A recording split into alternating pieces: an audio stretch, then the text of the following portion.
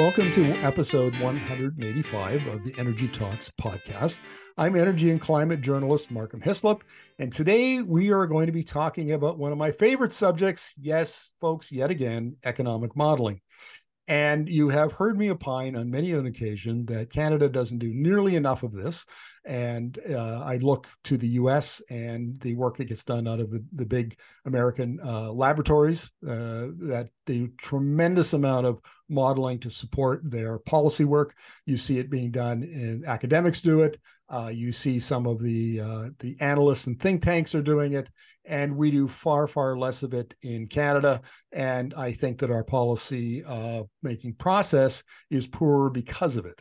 But today it's good news. I'm going to be talking to Jean-Denis Charlebois, who is the chief economist of Canada Energy Regulator, which just published the Canada's Energy Future 2023 report. And it has, for the first time, net zero modeling. And we're going to be talking about oil and gas and that modeling. And I'm very curious because so many of our energy conversations hinge on where we think oil and gas is going to go over the next 5, 10, 15, 20 years.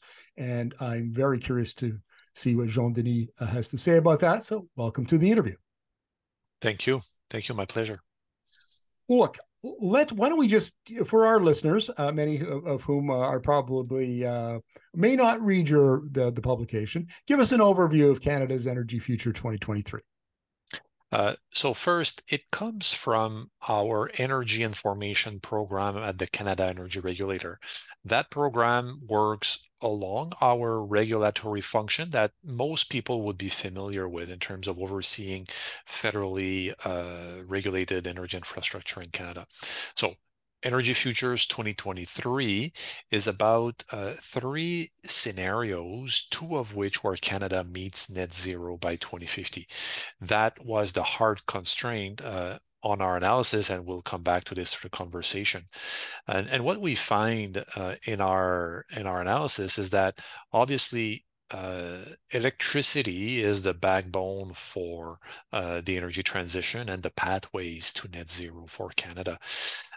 Playing a key role in increasing the efficiency of the energy system at the end use level, and also enabling emerging sectors for the use of electricity, whether it is through transportation or hydrogen production, for example. The 2 other key pieces are electricity cannot do it alone. There needs to be a portfolio of other technologies, such as hydrogen, as I mentioned, but also carbon capture and storage, which I'm sure we will come back to, that also have a key role in there. The other and last kind of highlight is something that will not surprise anybody, is that Canada, because it is a trading nation, what's happening in the rest of the world has a great impact on supply demand of commodities and what and how we produce it here at home, which means that we need to pay special attention of global trends, and our analysis makes some assumption relying on the work of the International Energy Agency about that global context, but that is a main driver actually specifically about what's happening for the oil and gas sector. Let's talk about those assumptions for a moment, because I've interviewed folks, economists from the International Energy Agency. We pay a lot of attention to their work, as well as a couple of other models, like Bloomberg NEF would be one we refer to quite often, maybe some in BP. And one of the things that struck me over the last 5 years is the extent to which the IEA has really embraced net zero. It's embraced the clean energy, the energy transition. The IEA has been around for decades, and it was primarily put together to provide information about the global oil and gas industry to member governments, but it seems to have made this pivot in the last 5 years, and because I rely on their graphs and on their data and their assumptions and their scenarios quite a bit, I'm always surprised at the pushback I get from in public conversations about the IEA as if it was some, radical eco group, and it's not. My understanding is that it still is a fairly conservative when it comes to its assumptions about where the global energy system is going. Would you agree or disagree with that? Um, we chose to rely on the IEA because we believe it is a credible organization.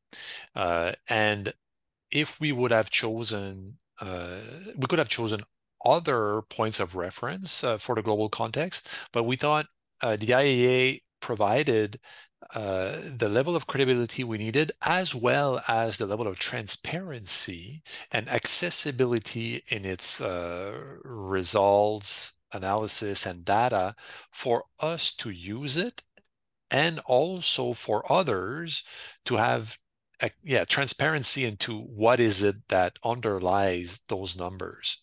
And to your point about the IA embracing net zero, I can't comment on that. But the point, though, is that when you set out to model net zero, uh, of course, you will end up with results that illustrate a dramatic change into the existing energy system that we have. And this is what we have experienced at the CER. And some might look at our Energy Futures 2023 report and say, oh my God, like the CR is out there now in terms of quote unquote radical results. But to that, I say, look, the outcome was already predetermined. We had to model to net zero by 2050. So in that context, I think it's inevitable that the changes and the results that we have are quite fundamentally different than the manner in which the energy system is operating today. Well, let's talk about that a little bit because I'm just curious what your take is on it. And the reason for that is a point that I make quite often in these kinds of interviews, which is I do about 400 or 500 expert interviews every year. So between the podcast and the video interviews that I do, and I deliberately try to split them roughly in half. So half would be Canadian sources like yourself. The other half would be sources from the United States or Europe or Asia Pacific, trying to get a perspective outside Canada. And my take on this is that if I'm talking to an American, a European, or somebody from China or one of the other Asia Pacific countries, the perception is that the energy transition is moving much quicker than somebody in Canada would think it is moving. And I don't know that I have a request. I'm just curious what you think of that, if based on your experience. That's a very interesting question. If we look at the coal phase out that was legislated a couple of years ago, what we observe is that different jurisdictions have been able to execute the coal phase out much quicker than what originally foreseen. So on like I think in the early years, I think it's fair to say yes, things are moving quickly. More and more we see the uptake on electric vehicles being increasing through time. But I think what we have noticed actually in our analysis is that as we progress through the projection period by 2050, is that there comes a time when the proverbial low-hanging fruits have been used up, right? And that emissions at the margin become increasingly challenging and costly to manage and remove. So I think this also explains maybe some of our results that are, I think, more ambitious, so to speak. I will just point out to our results regarding direct air capture, for example, or the extent to which we have to use carbon capture and storage. But that's an illustration that when you start off on the transition, sure, the easy emissions are easily removed at the beginning, but then as you progress, it becomes increasingly challenging. So I think the pace will vary through the transition. I think that's a very good point. And another point that I'm often make is that transitions follow, because they're based on technology, they follow the S curve, more or less. And the S curve, the bottom flat part of the S curve has long roots. I mean, a lot of technology we're talking about, like commercial solar panels from the 70s and commercial wind turbines in the 80s, and lithium ion batteries were introduced in the 90s. I mean, this is not like these clean energy technologies sprang out of nowhere 5 years ago. There's long roots to this energy transition. And for many of them, we passed the inflection point on the S curve. Now we're on the hockey stick, the exponential growth. But the exponential growth doesn't last forever. There's usually a tailing off at the last 10, 20, 30% of the market where it becomes flatter. And is that where you're talking about the marginal emissions become harder and more costly to abate? To a large extent, yes. I have to say, though, that our analysis is mostly focused on the cost of technologies and how, in a net zero world where clean technologies get adopted at a broader scale, then cost would tend to fall because there's more familiarity, more availability of such technology. Then if costs are declining through time, then this enables greater adoption of the technology, while at the same time, there is an increasing cost of carbon that unabated emissions of carbon face that cost. So there's this dual effect where, on one hand, clean tech has cost declining, and then for those emissions that remain, it becomes more and more costly to have them. Then other technologies become economically viable. Hence, for example, the negative 46 megaton of direct air capture that we have in our results. Is it fair to say then that this is an unusual time in policy history? You don't usually get the new technologies on the S curve, exponential growth declining, exponential cost declining exponentially, and yet at the same time, those marginal costs up at the top of the S curve then face pressure from a carbon price or from other regulations designed to make them more expensive. And this seems to me, I'm not an economist, but I can't think of another example like this. I tend to agree. This is an unusual transition in the sense that it is one that is driven by policies, which put in place a new supply and demand dynamics and cost on different sources of energy to give effect to reducing emissions.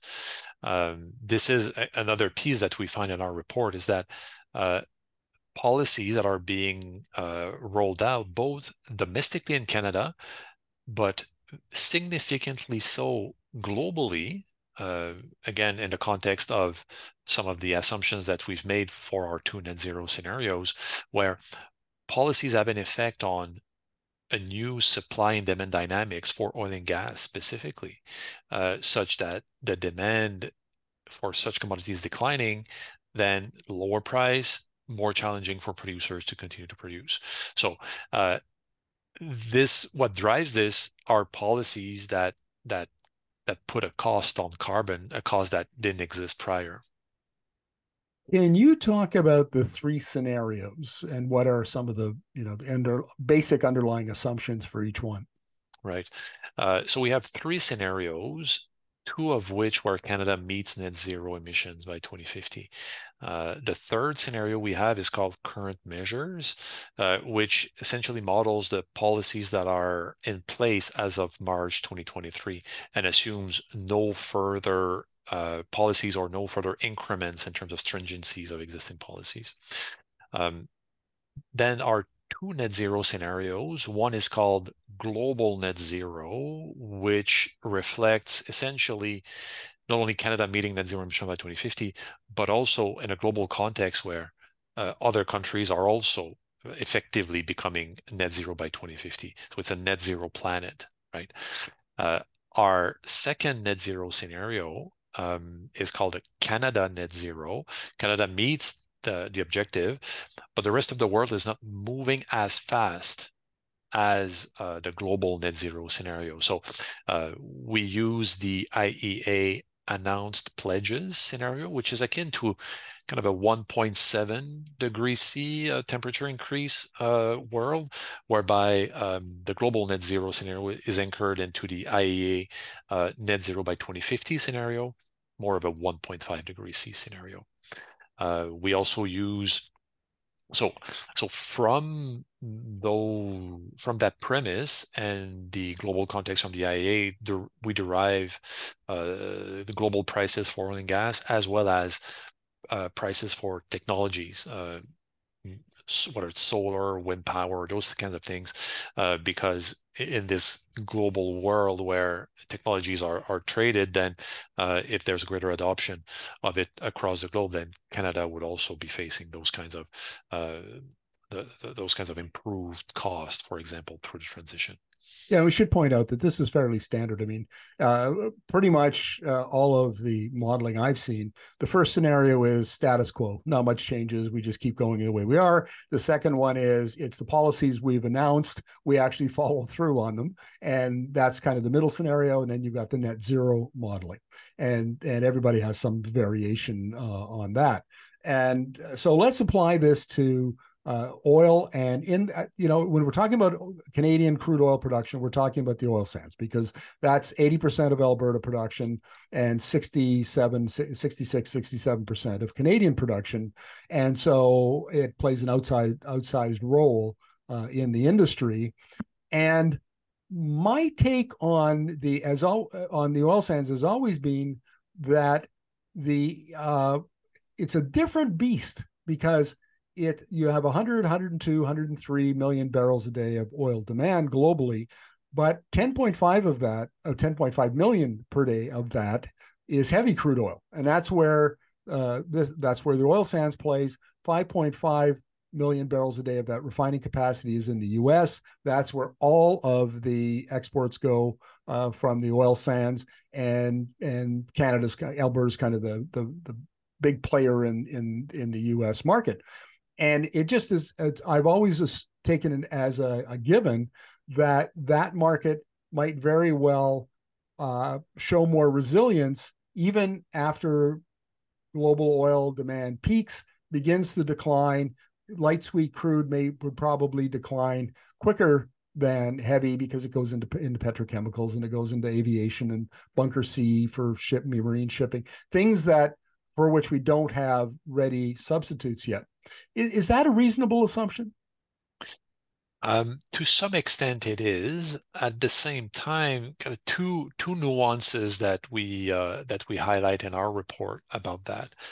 First is the fact that you've highlighted the declining global demand for oil and gas, and interestingly, even if in our global net zero scenario, Canadian production declines to 1.2 million barrels per day by 2050. This represents actually the same share of global market that Canada currently holds in a almost 100 million barrels per day global market. So that's one point. The second point is I'm sure you'll recall, a couple of years ago, because oil sands projects had important sunk costs at the beginning, but then lower marginal cost going forward, they would be able to fare reasonably well in a low price environment.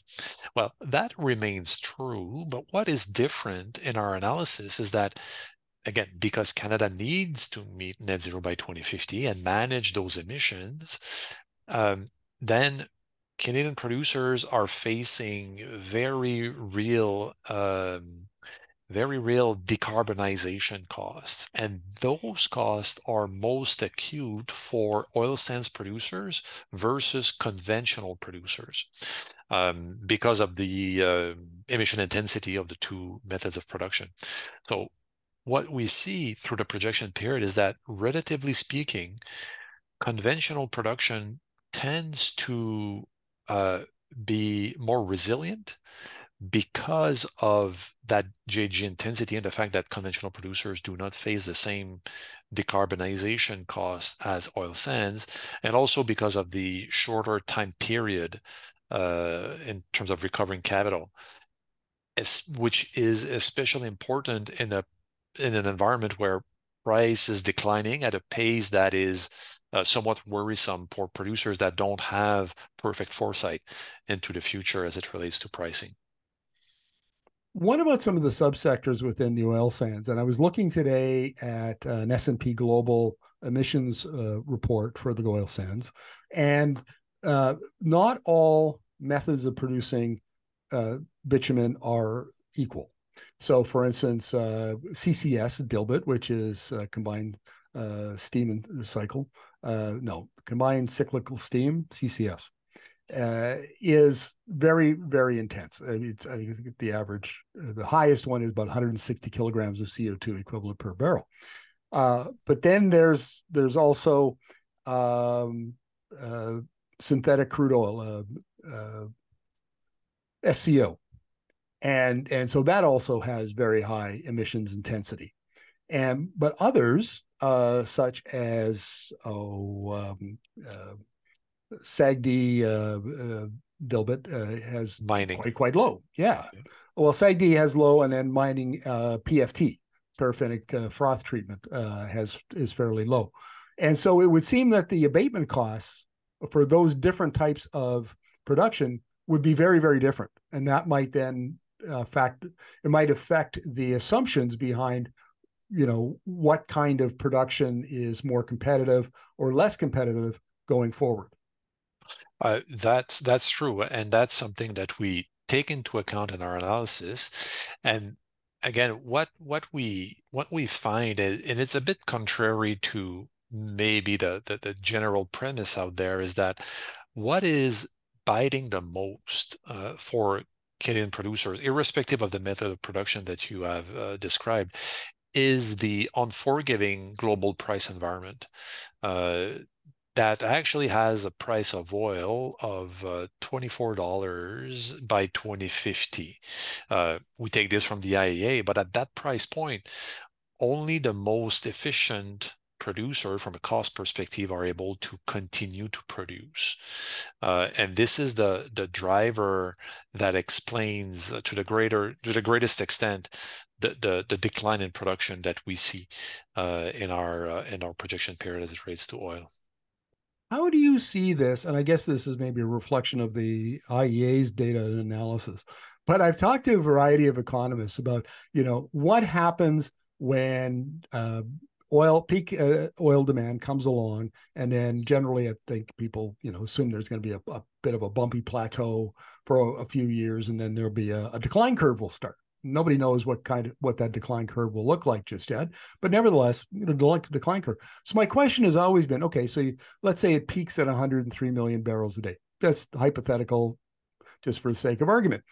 And then it goes down to 100, and you have 103 million barrels a day of supply chasing 100 million barrels a day of demand, and then that same amount of supply chasing 95 million barrels a day. What's your take on the dynamic there? Like, in a perfect world, or in a world populated or created by economists, then the highest cost producers would just drop out of the market. But of course, we have national oil companies, and we have the Saudis and others who need 80, 90 barrels a day to meet their government revenue requirements. And so they might not behave that way in a perfectly rational way. And it seems to me that the most likely scenario would be chaos, or at least volatility, a lot of volatility and disruption. What is that a reasonable assumption? Well, the assumption we've made is this decline in oil prices down to 24. And at the same time, we fully acknowledge that this is a main uncertainty of our report in terms of how things will actually turn out. Because as you point out, we've seen not too long ago OPEC taking measures to limit production in order to sustain a certain level of price. So it's not to say that this will not actually continue into the future. So we need to acknowledge that this is an uncertainty.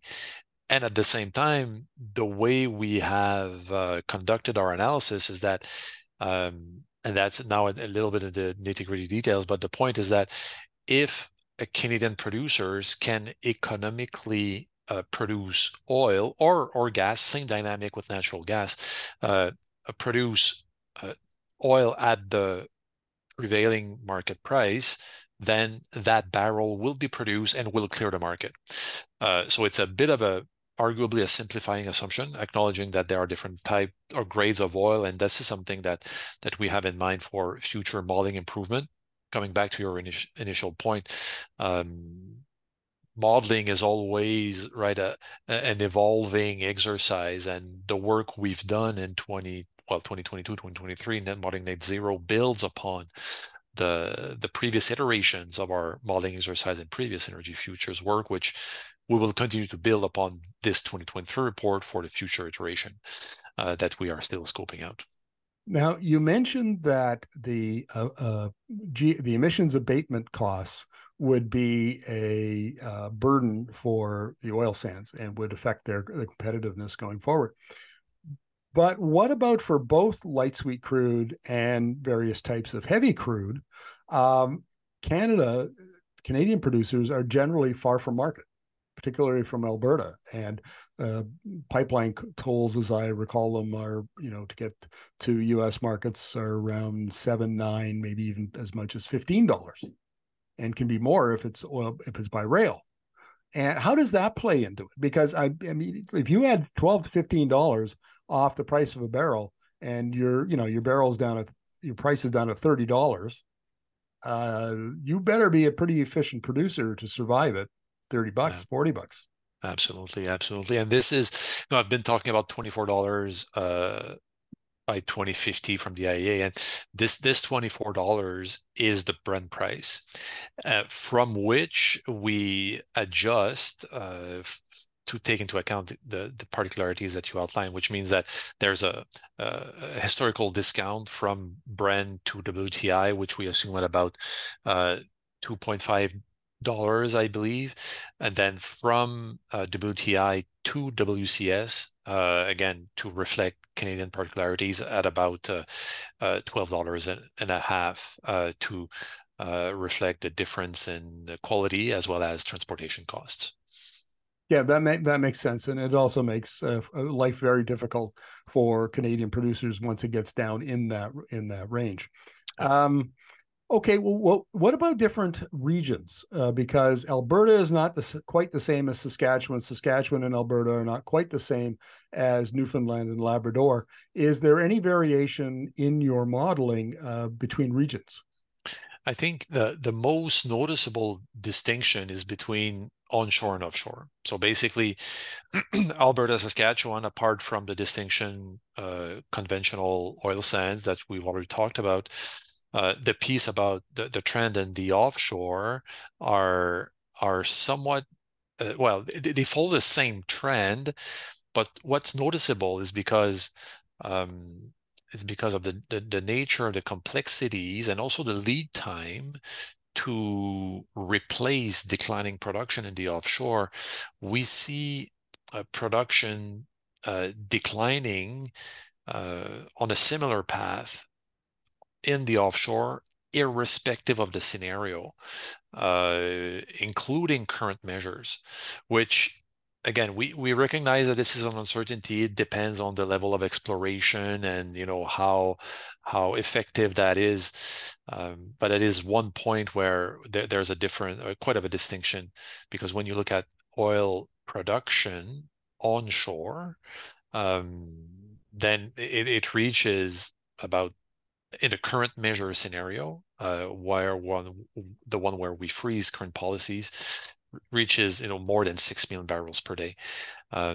But on the offshore, we assume that there's no incremental discoveries over and above the Baie du Nord project that we assume will come online and around 2030, acknowledging that Equinor has announced a 3-year delay there, but then will follow a natural decline as well as the existing projects, without incremental production offsetting that decline. Well, let's talk about natural gas now, because this is in the news all the time these days because of Alberta's insistence that somehow exports of clean, and for listeners who can't see me doing this, I'm putting scare quotes around clean LNG off the west coast could be sent to Japan or China and other Asian countries that are burning a lot of coal, displace coal, earn credits under Article 6 of the Paris Agreement. There's a big scrap. Energy media is knee deep in this because we've interviewed carbon management consultants who say that that's not the way. That's not. It'll be very, very, very, very, very, very, very difficult under Article 6, and then to bring the Canadian government to the table introduces a couple more varies. And anyway, it's unlikely that this is going to happen. But there's a lot of noise in Western Canada about increasing LNG production on the West Coast. How did that play into your assumptions? And I mean by that, I mean, how did LNG play into your assumptions about natural gas production in Western Canada? So first point is that because LNG opens up new markets for Canadian producers, it will generate incremental production compared to if there would be no LNG. And the ratio we use is 75%, meaning that 75% of LNG export will actually translate into incremental production that would not occur otherwise.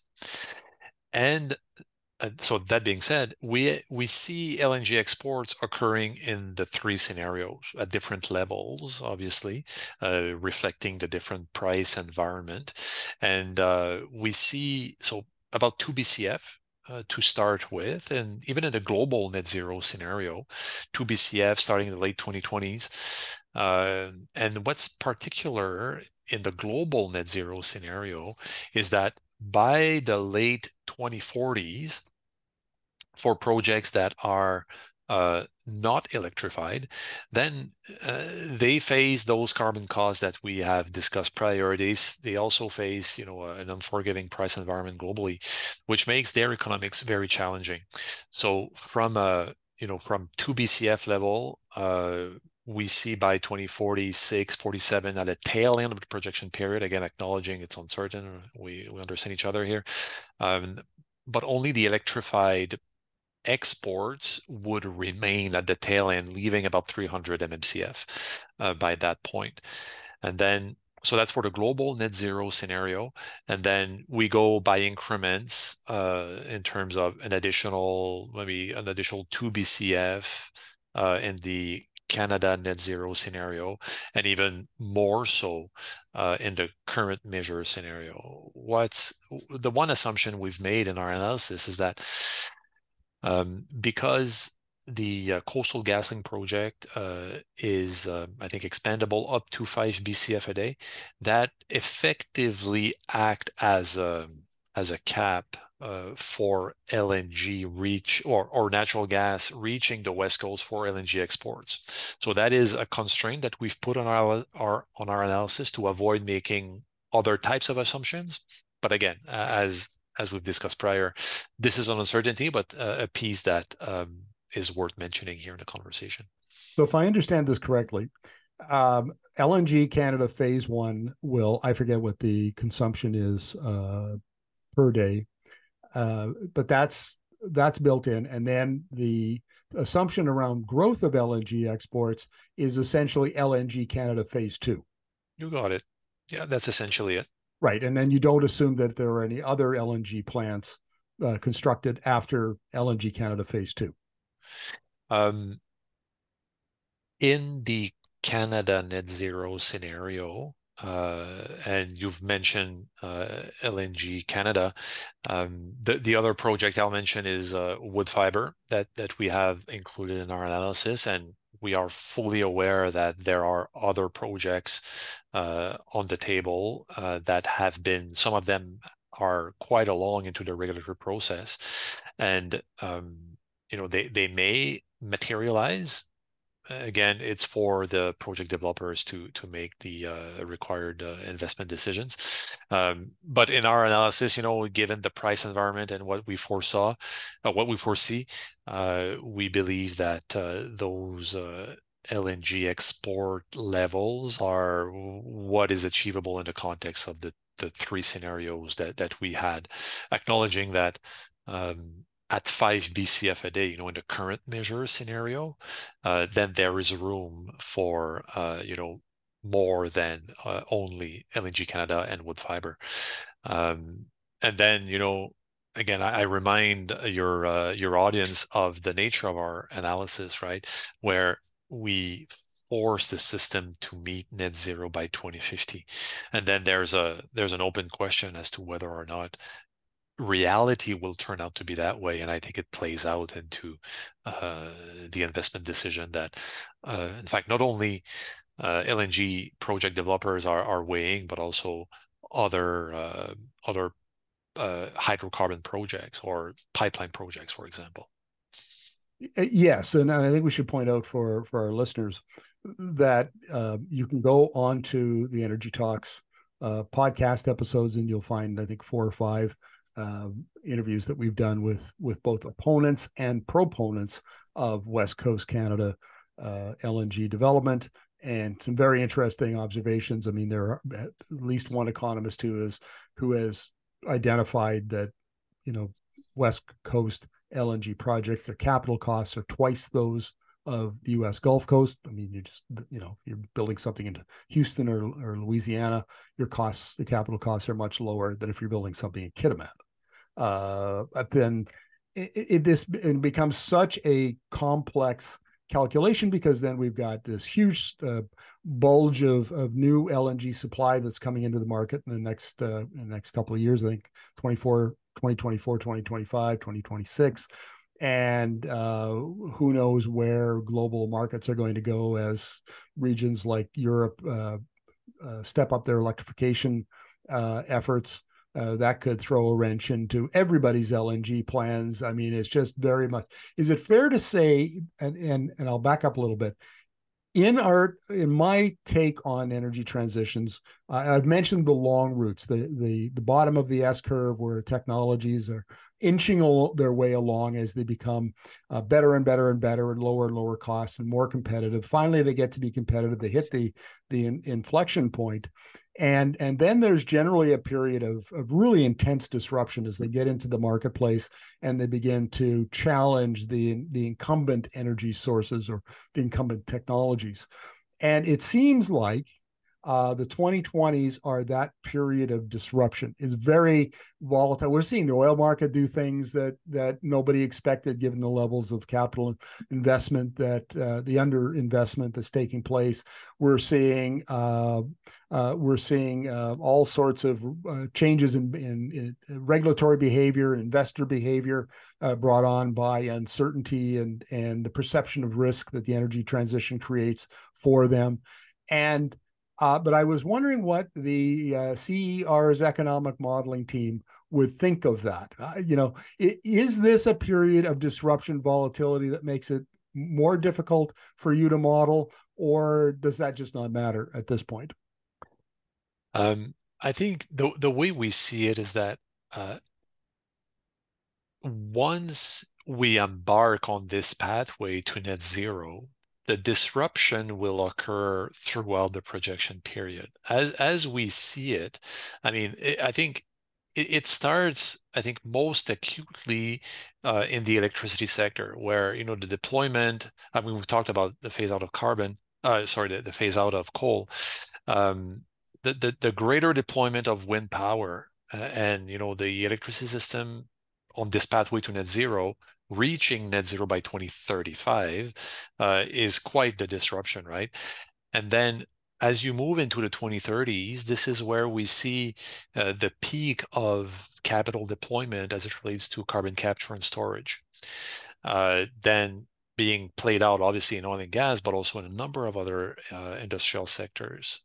And then as you continue to progress down this pathway to net zero and tackling the challenging emissions, then this is where you see an increase in direct air capture. This is where you see the greater deployment of small modular reactors. So this goes, way beyond the oil and gas sector that we've mentioned, but affects the whole energy system in a different way at different times, which is quite fascinating, actually, when you think about it. Oh, it absolutely is. Even when you're not thinking about it, it's still fascinating. And one of the reasons why I find it fascinating is because of the four sectors, and we're talking here about power, transportation, industry, and buildings. Of the four, the two that most affect future demand for oil, which is power sector, which is essentially the rise of renewables and clean electricity of all kinds, which whether it's be hydro or geothermal or nuclear or whatever, coupled with the changes in transportation around the automakers, the switch from internal combustion engine to electric vehicles is taking place and at a pace that nobody expected even 2-3 years ago. It has just come right out of left field where suddenly everybody's all in on electric and they're scrambling to deploy capital and build out their supply chains and their factories and train up their workers and all of that. It's mind-boggling how fast that particular industry is being disrupted. And essentially the all of these electric vehicles are essentially the demand technology that displaces oil, and electricity is the supply technology. And the two of them together are the thing that will eventually lead to the decline in oil demand. And so is my perception of the rate of disruption, the rate of change, the rate of growth of these new clean energy technologies, is that a reasonable take on what you're seeing and as you went through your modeling?